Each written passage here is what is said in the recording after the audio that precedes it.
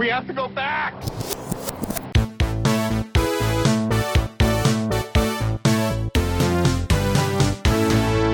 Hello, everyone. Welcome back to the Flashback Flicks Retro Movie Podcast. I'm Ricky. I'm Grayson. Sorry, I misspoke. I meant the Splashback Flicks. Wow. Grayson said it before we started recording, and it needed to be said There on is the record. no time and space before we start recording. We pop into existence during the recording and we phase out.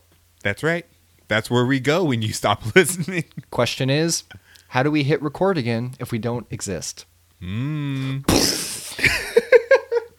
But Aquaman's in theaters, so we're reviewing Splash, the 1984 movie starring Tom Hanks and Daryl Hannah. Yeah, and I bet you can't guess what the tagline was. Was it, "It's a splash"? No, it was, "You'll be hooked." You'll be hooked. Oh, man. Like fish, you got like fish. Yeah, that's also a good tagline for Hook. Yeah, and Pretty Woman.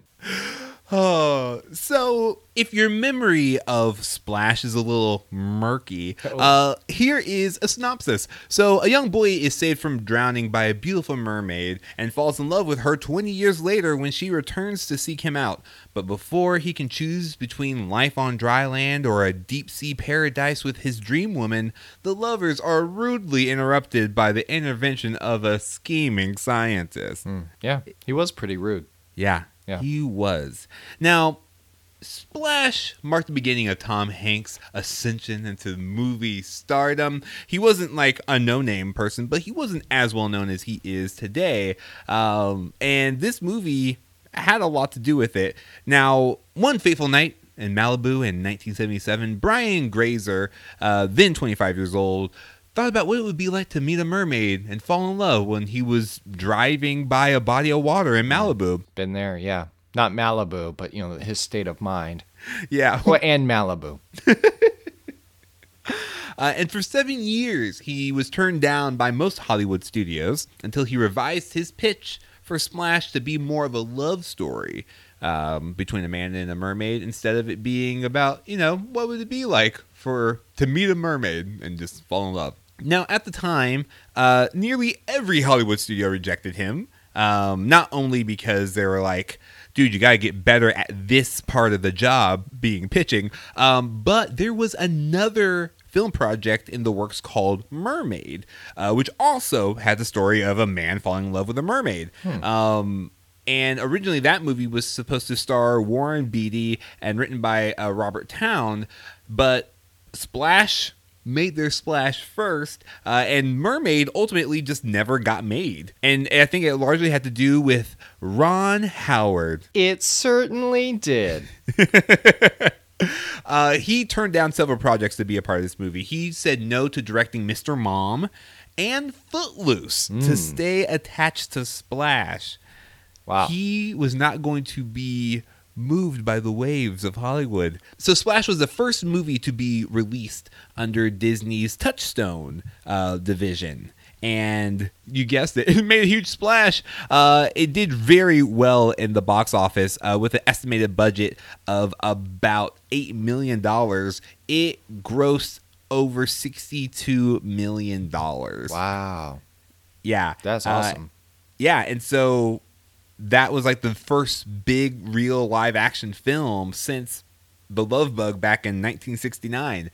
And this really ensured that Touchstone would go forth into the go-to live action Disney movies, such as, reviewed on this podcast earlier, Who Framed Roger Rabbit, also under the Touchstone Films banner. Yeah, like you said, Splash was a huge movie for Tom Hanks and was his first leading role in a film, mostly after doing a lot of television. Like he was on Bosom Buddies for a long time. And he even claims that he was like the 11th choice for this role. They went through a lot of people to try to get there. But this was big for Daryl Hannah, too. I mean, she had done Blade Runner 2 years before. But this was a big early role for her as well, and especially since it got her the Saturn Award for Best Actress, which is like the action sci-fi award. Wow. Kind of community. John Candy was probably the most established between all of them. He had done SCTV and he had parts in like Blues Brothers and Vacation, but most of his biggest stuff wouldn't come until later. I mean, Eugene Levy, he's in it as well. He's the scientist, the rude scientist that you mentioned, and his early resume actually looks like line by line very similar to John Candy's until it fills up with like Christopher Guest and American Pie movies. But this was huge for these actors. This was a really big thing. And then, of course, Ron Howard's been famous since like the beginning of television. He's like, oh, another one of these. But it is like a really great early partnership between Brian Grazer and Ron Howard, who would go on. They would be the founders of Imagine Entertainment, as we see a lot of their dynamic in Arrested Development in season 4. And I mean, it also explains that they like to start stories on boats. They certainly do. Now, this movie, in addition to the box office, had a ton of implications in real life. So there's a scene where they're walking down Madison Avenue, and Tom Hanks is trying to give her a land name, basically, and he says, "Who's ever heard of Madison?" Flawless Tom Hanks impression. In 1984, Madison was not a popular name. In fact, it was the 216th most popular name for girls until Splash came out. Yeah, it's such a weird line when he says it. He's like, oh, that's not a girl's name. Or like, that's not a name. He says that's not a name. Not a name. I mean, it's a name. It's on the street sign. But yeah, him meaning it's not like a girl's name. Yeah. It's very strange to watch that in 2018 and be like, what is he talking about? Yeah, so it jumped to 29th most popular name for girls in 1995 and third by the year 2000. Like, that's wild. Like, the name Madison as a name, because of the movie Splash, made its presence known everywhere. And another thing that has to do with the impact of this movie, now it's really hard to watch Splash and not think of Little Mermaid. Right. Little Mermaid thought that too. Originally, Ariel was supposed to be blonde originally. Oh, yeah. But she was made redhead to look different from Madison. Because that would come out like 5 years after Splash, the animated film. Yeah. 1989, yeah. Mm-hmm. And Butch Hartman, who is one of the creators of Fairly Odd Parents, he actually credits Eugene Levy's character as the inspiration for his character Denzel Crocker from the Fairly Odd Parents, who are always trying to get the fairies. This was the job of fairy godparents. And I thought that was very interesting and worth noting. That is interesting. And my last fun fact, Grayson, I just had to say. Yeah. For Freddie Bauer, Alan's older brother, 2 people were considered for the role. Michael Keaton, who was too busy working on Mr. Mom. Sure. And Tim Allen. Oh, that would have been interesting. I wonder if that would have tripped up the Toy Story cast. Like if we would have gotten somebody else because of it. Man. Oh. I would have really loved to see just a screen test. Yeah. For the 2 of them together. It would have been great. That'd be really good. I love that John Candy is in this, though. And we've said this about other actors that have passed away, and then we watch their films. Like, he really does just embody the character. And whenever we watch these movies, it's like a little bit of them is coming back to life. Like, it's really great to watch. So I'm glad it's John Candy, because the more John Candy movies out there, the better. Yes. Yeah. Now, one thing that probably caught your eye was the tail prosthetic whenever she's in mermaid form. That's a prosthetic? Yeah. She's not a mermaid? Oh, I see. No, she's not even Andy Serkis. She's somewhere in the middle. Somewhere between mermaid and Andy Serkis. She's like a mer circus. But yeah, she Step right up. Fit into that prosthetic. Now that prosthetic's behind the bar at the Planet Hollywood in downtown Disney Orlando. But when they were filming, it weighed 35 pounds. But even still, Daryl Hannah, they said, could like outpace the safety team when she was wearing it and swimming with it. Partly because when she was a kid, she used to swim like that. She would like bind her feet together and use use them like flippers because she loved the Little Mermaid story, the original one, like from Hans Christian Andersen. Oh, good. And so she would like try to swim like a mermaid, and it paid off. Literally. Yeah, really. It was like, oh, what a good choice as a child to do that. Little weird when you're a kid, but that really worked out for you. And Wow. a lot of this was filmed on location in LA and New York, but the underwater scenes they did in Nassau in the Bahamas. In NASA? In NASA, that's in space. And Yeah. that's when Tom Hanks and Ron Howard were like, you know what? We should do some more stuff in space. Yes. But yeah, they filmed that on location in Nassau because the water is so clear, and because you're not gonna get that kind of clear water in LA or New York. Forget about Yeah. it. It's just not gonna happen. Yeah. Or Galveston. Or Galveston. That's a good point. Or Galveston. But there was a lot of interesting stuff with Daryl Hannah in this too. Like that lobster eating scene. I love that yeah. scene. She just like rips into the lobster. Well, she was a vegetarian, and so they would reconstruct it with this tofu thing, and then put it in the shells. And even still, like there are reports that she would like cry over these lobsters. Yeah. But it's a really funny scene. It So, really is. Yeah. Yeah. Had you seen this movie before we started reviewing it? Yeah, man. I Really? did. Yeah. Okay, I because did. this was my first time watching Splash. Oh, really? I've only ever heard of it, and for some reason, I thought it was like not a good movie. Oh no! Oh, It is. I mean, it was an Oscar nominee for Best Original Screenplay. Except back then they called it like Best Writing, Screenplay written directly for the screen. Until somebody like rewrote the name of that category. We gotta clean this up. We gotta Like, come clean on, this guys, we're writers. What are we doing? Listen, by the time we're done announcing the category, they're gonna play the orchestra music, and we have to get off You stage. got 3 seconds for a speech, and it was also a Golden Globe nominee for Best Motion Picture in a Comedy or Musical.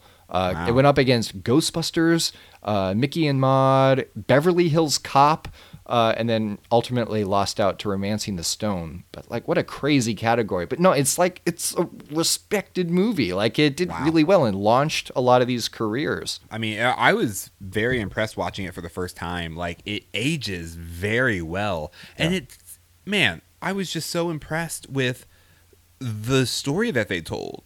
Like, I was laughing so hard. Like, it's such a quotable movie. I was trying to write down some quotes. I'm just going to end up, like, transcribing this entire movie. It was just so good. So I didn't know that Eugene Levy existed this age. When I saw him, I was like, oh, that guy kind of looks like Eugene Levy. That's Eugene Levy? He got recommended by John Candy because they had done SCTV together. And worked on a bunch of stuff. So yeah. And also, didn't John Candy want his role? Oh yeah. John Candy wanted the scientist role, and Ron Howard was like, "I really think you're more of a Freddy." And then he's like, "Okay, fine. Let's get my friend Eugene in here." Yes. And it all worked out. I think that's for the best. Oh yeah, for sure. But yeah, this movie, like you said, did really well. It was nominated for these prestigious awards and everything. What you might be thinking of is the made-for-TV sequel called Splash 2. That's TOO, and it was in 1988, so like 4 years later.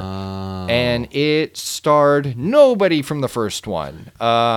Still follows Alan and Madison, but they come back to like save his fruit business and rescue a dolphin. That's like, oh, yeah. And didn't she say they could never come back? That was like really clearly stated, right? Like that was important. So they're using Home Alone 3 logic?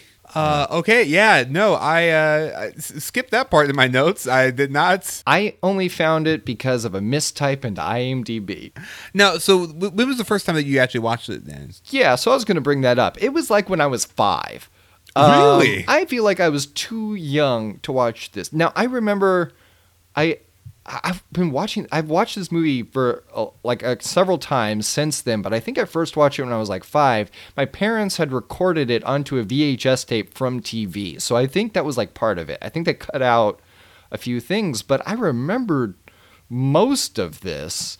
I think they kept a lot of it in there. And to this day, like I liked it then and I like it now. It's like my second favorite movie where Tom Hanks wakes up on a beach. It goes like Castaway, Splash, Joe versus the Volcano. That's kind of like the Hanks beach canon for me. Yeah. Yeah. No, I mean, I think my ranking would go almost exactly the same. Yeah. Well, that's why this works. Yeah. I have a lot of very vivid memories from watching this as a kid. Like I always associate the song Wooly Bully with this movie because of the open. Yeah. Whenever I hear Cape Cod, I think of this movie because I remember as a kid thinking, what a weird name for a place. But the most vivid memory I have of this, like if there are two words that summarize this movie for me and kind of where it lives in my head, it's bocce balls. That phrase when he yells bocce balls at the Statue of Liberty, that is like the most vivid thing to me.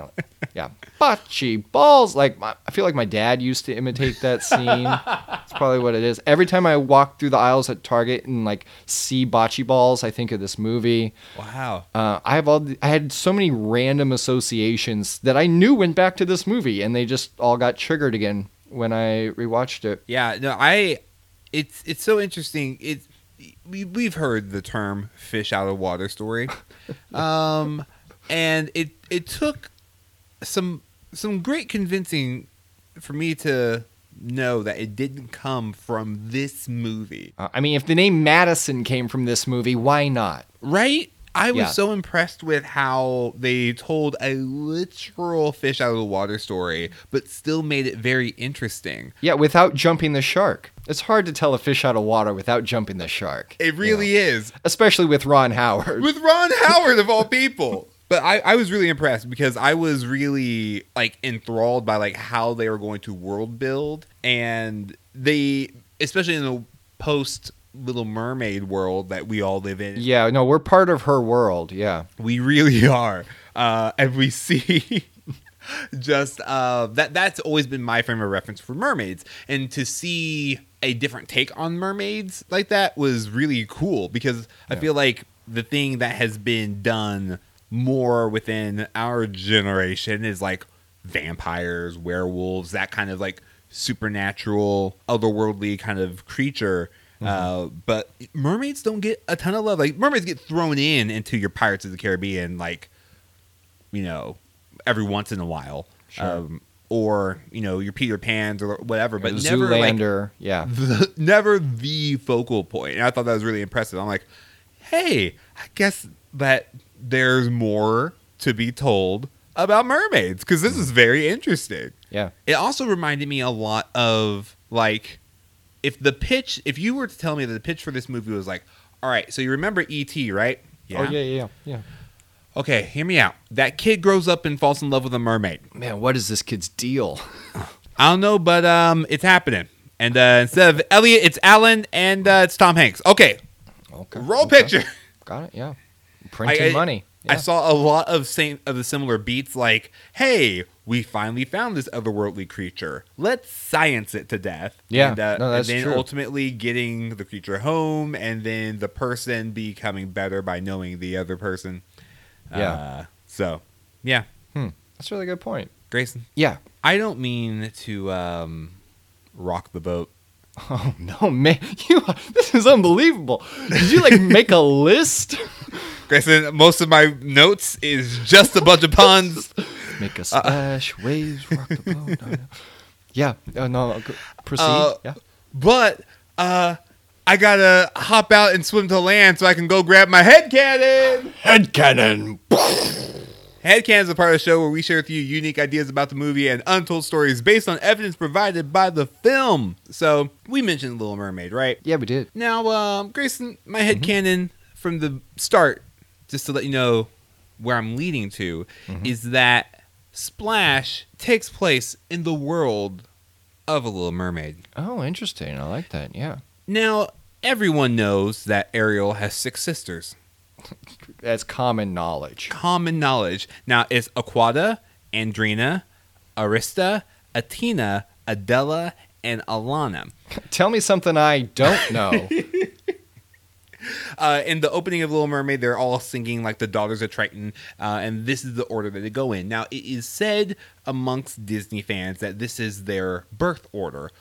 Aquata is the oldest, Ariel is the youngest. Oh, which is why she doesn't get the memo that you have to match your top to your tail. Okay, Yes, got it. Well, also hand-me-downs, because someone else pointed that out. Because she's the youngest sister, hand-me-downs. That's the best justification. Okay, yeah. Right? Okay, so Arista, the third daughter, she has a red tail and a matching seashell bra. She also has ice blue eyes and wears her pale blonde hair in a ponytail. Oh. Now, that's enough information that I needed to concoct my headcanon and connect those dots. Because here's the thing. So we are to understand that basically, from the information we're given, mermaids have, like, some version of Rumspringa where they can go on land and be human for 6 days before they can never return. Right, to see if they want to be human or want to be a mermaid. Yeah, got it. Exactly. And so, after this event happened, and, you know, Tom Hanks comes back to the land, they're like, listen, you almost died? King Triton's like, you almost died? Listen, I'm going to, like, he's going to make a deal to, like, cast a spell so that the rest of the mermaids, they basically banned that tradition. Yeah. Like, Arista is the reason why there's no more Mermaid Rumspringa. And Ariel doesn't know that she can just go on land, and once she's completely dry, she would have legs herself, and she doesn't need to make a deal with Ursula. Oh. And that's the whole thing. And so that's why Ursula is making it. It's like, Ursula's like, oh, this poor, unfortunate soul doesn't know that she can just walk on land. What a dummy. Like, you still won't talk for a while, but not because I have your voice. It's because you don't know English yet. Yes, exactly. Yeah. Like, she would have gotten to all the things. Like, everything would have happened, but basically, Ursula was, you know, old enough also to know that, like, oh, poor girl doesn't know this. I'm going to win something out of this. Yeah. Oh, that's great. That really... So what a wasted opportunity then. If that's true, the sequel shouldn't have been Splash 2. It should have been called Meet the Tridents. And it's Tom Hanks trying to fit in Atlantis. Oh, yes. The whole movie's just underwater. But anyway, that is my headcanon. So, Ricky, I have a feature-length headcanon here. Oh, great. So I'm just... So just buckle up. Yeah. Enjoy the ride. Popcorn. Yeah. Yeah. I don't have any ocean puns. I didn't make a list. I should have made a list like you. Choppy waters? No, I got nothing. But I entitled this headcanon, Life is Like a Box of Cherries. Oh, no. Whoa. So the premise is that Splash is Forrest Gump's afterlife. Because in Splash, John Candy tells a client that Alan was injured in Vietnam when a grenade went off in his helmet, and that ever since then, he just runs. He even outruns a taxi on his way to Bloomingdale's. He's very fast. But if that was true, and that's how Forrest Gump died in the Vietnam War, then we are sent to this season 6 of Lost-like Flash Sideways afterlife where he's an intelligent businessman, he has a loving family, and falls in love with someone who looks like and has the same strategically placed hair as Jenny. And not only that, in this relationship, he's the smart one, and he gets to explain the world to her, a reversal from their dynamic when they were alive. Like when he's suggesting names, like we talked about the Madison event, his first suggestion is real quick. His first suggestion for her name is Jennifer or Jenny. So I think subconsciously he knew who she was. It also makes sense that he would be drawn to the water in the afterlife, yet never learn to swim, kind of has almost a fear of it, since most of Forrest's future plans at the time of his death revolved around water, namely like starting a shrimping business with Bubba. But they never made it that far. So it's interesting how some of the language is also paralleled between the two realities. Like Bubba asked Forrest if he's ever been on a real shrimping boat, and Forrest says, no, but I've been on a real big boat. And then in Splash, Fat Jack swims away saying he'll be back with a little boat, which means Alan is already on the big boat. There's like little parallels like that that kind of echo side by side. So if everything we see after the war in Forrest Gump is what Forrest would have done if he had survived, then Splash really parallels like the would-be life after he reconnects with Ginny or Madison. So like instead of learning to play ping pong, he plays racquetball. Instead of meeting the president to get the Purple Heart, he's a guest at the president's party. And instead of living on the water, when he's in the shrimping business, he spends the rest of his life in the water. Even his proposal gets rejected in the afterlife. And so all of this is kind of like these echoes of what would have been. But it also begs the question then, if this is the afterlife or some kind of like limbo state, then who's real and who's just part of Forrest's subconscious? Because I like to believe that John Candy or Freddy in Splash is actually more of a guardian angel, because he consistently encourages Alan's relationship with Madison, even when he finds out that she's a mermaid. Like, he is the biggest advocate for it. While Eugene Levy or Dr. Kornbluth is the embodiment of a demon sent to separate him from Ginny, because he wants Ginny to be separate from Alan so that she can't lead him to the heavenly afterlife. I think everyone else is probably a manifestation of Forrest's subconscious designed to keep him contained in the limbo state.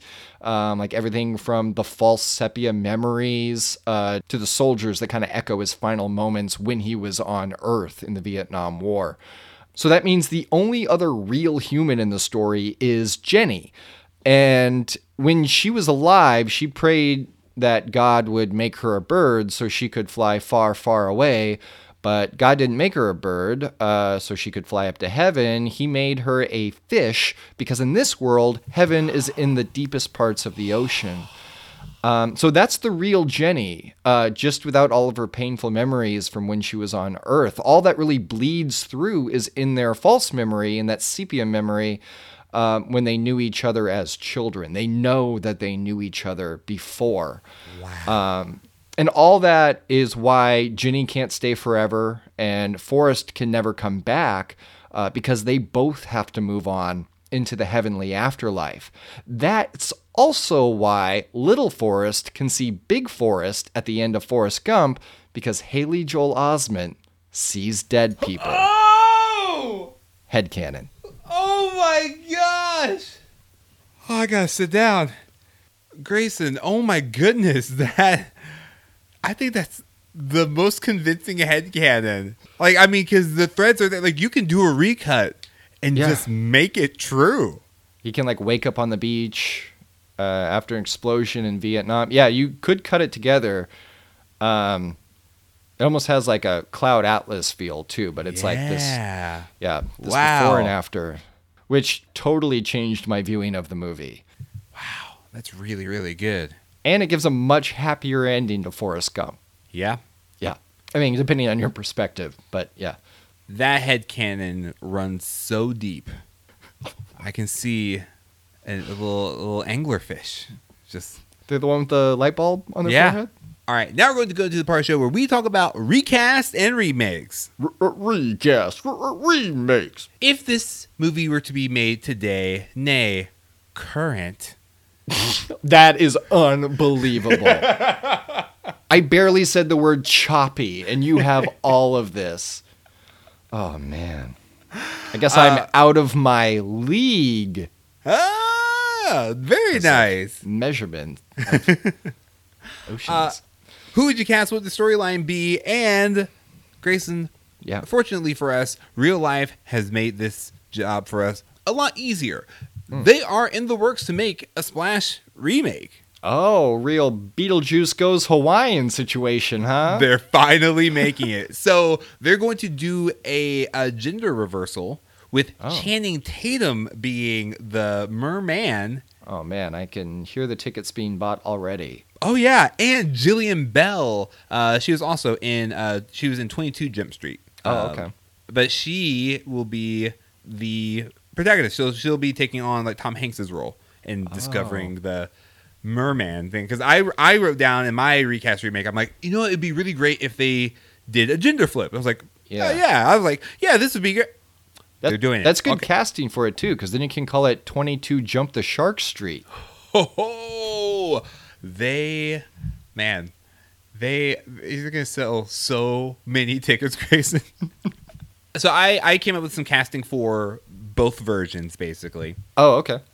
So if they were to remake this version of Splash, where the mermaid is female and the love interest is male, to play Alan, I would cast John Mulaney. That's crazy. I had John Mulaney for Eugene Levy's character. Oh yeah, he'd be great there too. I was just like, I heard him as Spider-Pig, and now I want to see him in everything. So yes, why not? I had that exact same reaction too. So for Eugene Levy's character, Kornbluth, I had Jeff Goldblum. Oh, that's good. I just want to see him rant crazily. Yeah. And then if it were to be gender flipped, I would cast Zendaya. She played MJ in Spider-Man Homecoming. Right. She is a little young, but she's the first person who came to mind. Anyway, Jason Momoa, he's a mermaid. This is years after the Aquaman franchise, and it would be Jason Momoa and Zendaya. I dig it. Yeah. Or actually, the other person who I had, who I thought would be really great, only because she definitely has a type, Kristen Stewart. Just fall in love with a human, please. Doesn't know how to do it. She can't do it. I don't want to sound close-minded, but just fall in love with a human already. Yeah, I would, for my recasting, I kind of had two separate ones going concurrently. I'd like to get the Due Date cast back together and have Robert Downey Jr. and Zach Galifianakis play Tom Hanks and John Candy, respectively. Yeah. I also thought it would be great to see Keegan-Michael Key as Tom Hanks and Kenan Thompson as John Candy. Yes. I think that would play really well. Oh, that'd be so great. And then for Daryl Hannah's character, for Madison, I'd cast Rachel Brosnahan from Marvelous Mrs. Maisel. Oh, nice. I think she'd be really, really solid. Or Sarah Paxton, since she knows how to play a mermaid from her role in Aquamarine with Emma Roberts back in 2006. Yes. Or maybe just Kesha, because I think Kesha kind of looks like Daryl Hannah. And I do think this would be a really good role for a singer trying to get more into acting. Kind of like a half singer, half actor, like a mer actor, like Justin Timberlake in The Social Network. Just a really solid mer actor. Very nice. Yeah. So that. Oh, and then I would have Kyle Mooney play the Bocce Balls tour guide. Yes. Yeah. So for the remake, I would love for them to do either with underwater level technology that we have now to do Aquaman. Originally in '84, they couldn't do as much underwater, even though I was super impressed with how much they did underwater. Like her whole scene of like finding him on the map, I was like, they're underwater for like a long time, and she's handling this scene like a champ. I would love to see more of that world. I would love to see. That's all I wanted. I want a reverse part of your world. I want to be where the lobsters are. I want to see them doing what lobsters do. What a terrible rhyme. So I would love to see more underwater scenes. But I would also love for it to like what you said, like your pitch for the remake. I would love to just see. It's about a human coming into the underwater. Like basically do a guess who's coming to dinner. Oh, Meet the Tritons? Yeah. Meet the Tritons basically. Yeah. So Meet the Tridents to sound like parents. However you want to brand it. That's up to the other team, Yeah. Yeah, no. Yeah, I feel like that's the natural next step. Is okay. It's like I guess it's not a fish into water. It's a real human into water story. Yep. Human underwater story? Human underwater, yeah. A real human underwater story. Yep. Hashtag human underwater story. New genre. We just created a genre. That's right. We created a sequel genre. Ooh. Whenever the fish out of water story is your first in the series, your sequel has to be a human underwater story. Yeah. I like it. They're going to teach this in schools hundreds of years from now. For a remake, I'd really like to see this whole thing as a Pixar short with no words. Because I think they'd be able to do this, like, and beautifully tell a similar story in just a few minutes. Kind of like the beginning of Up. Yeah. Yeah. I'm not crying, am I? I usually cry when I talk about the beginning of Up. You are. Oh, I felt like it. It felt wet. But I would call that Pixar short Sleepin' with the Fishes. And it would be the raunchiest title Pixar's ever had. I do think it'd be a good short, though. Yeah. Be like a Finding Nemo crossover. Yes. Marlin's gonna freak when he sees a human down there. Get away from my son. All right, now we're going to go into our final segment of the show where we give you our reasons to recommend. Now, Grayson, why should people dip a toe into the waters of the movie that is Splash? I would say that it's like The Little Mermaid from a human perspective. Like we mentioned Little Mermaid a lot. Or more recently, it's a reverse Shape of Water. So I'm interested how that remake's going to work. Because Guillermo del Toro's going to be like, pardon me, didn't I make this movie? So if you like those, then yeah, check out Splash for some mermaid stuff. The cast is amazing, and I love it when we get to watch movies that are really early in the career and they become superstars. It's just a different feel to it. It's like a different hunger, and to go from kind of this like none of them are really starving artists, but to go to like unknown to stardom and just see how the tides have turned.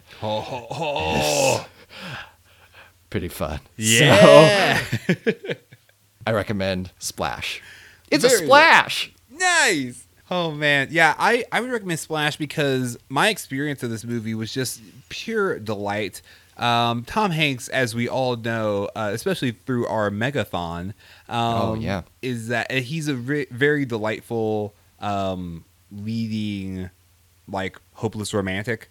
And it was so cool to see him commit to loving this mermaid. Like I there are several times where I audibly just awed, like, aw, like, and I got emotional over this, very silly premise about, this guy falling in love with a mermaid who you wouldn't think could be taken seriously, but it's very lighthearted, it's very sweet, and I think the moment where, like, it broke my heart the most was when she said, "Your voice sounds funny." He's like, "Yeah, it's sarcasm. Now I have that where you come from." I'm like, "Oh, Tom Hanks, you jerk." And then when she was about to uproot her whole life, and then he's like, "No, you can never come back." He's like, "Oh, well, I can't do that." I'm like, "Tom Hanks, you selfish, inconsiderate, selfish Grayson, you did it.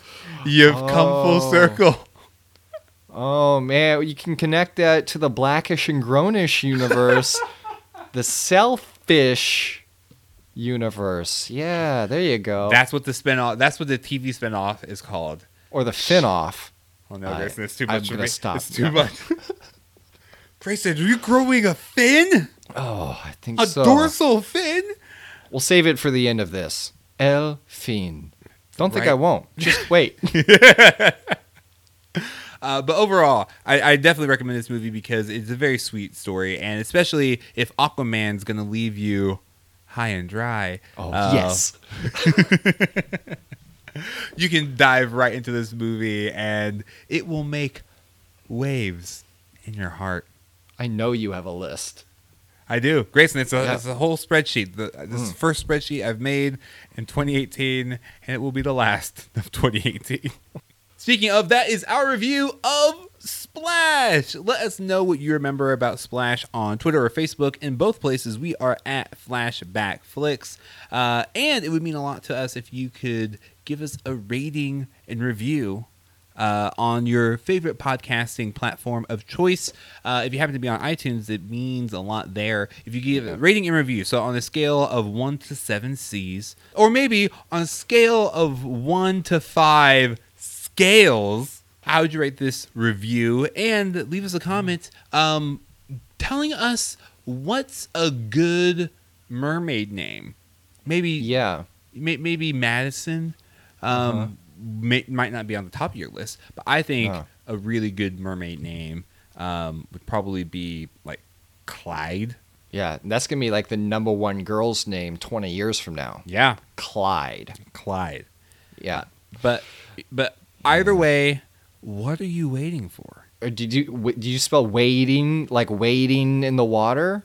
No, Grayson, I spell. Oh, yes. Water you waiting for. I think combined we broke this podcast. Also leave like an ocean mermaid pun. We'd appreciate that too. Just the ones we missed. Yeah. We sure would appreciate it. You beat you up. We got to get out of this episode. And be sure to tune in next year on the Flashback Flicks Retro Movie Podcast. Thank you for making 2018 very awesome. And we will see you in 2019. So until next time, be kind and rewind. El Fin.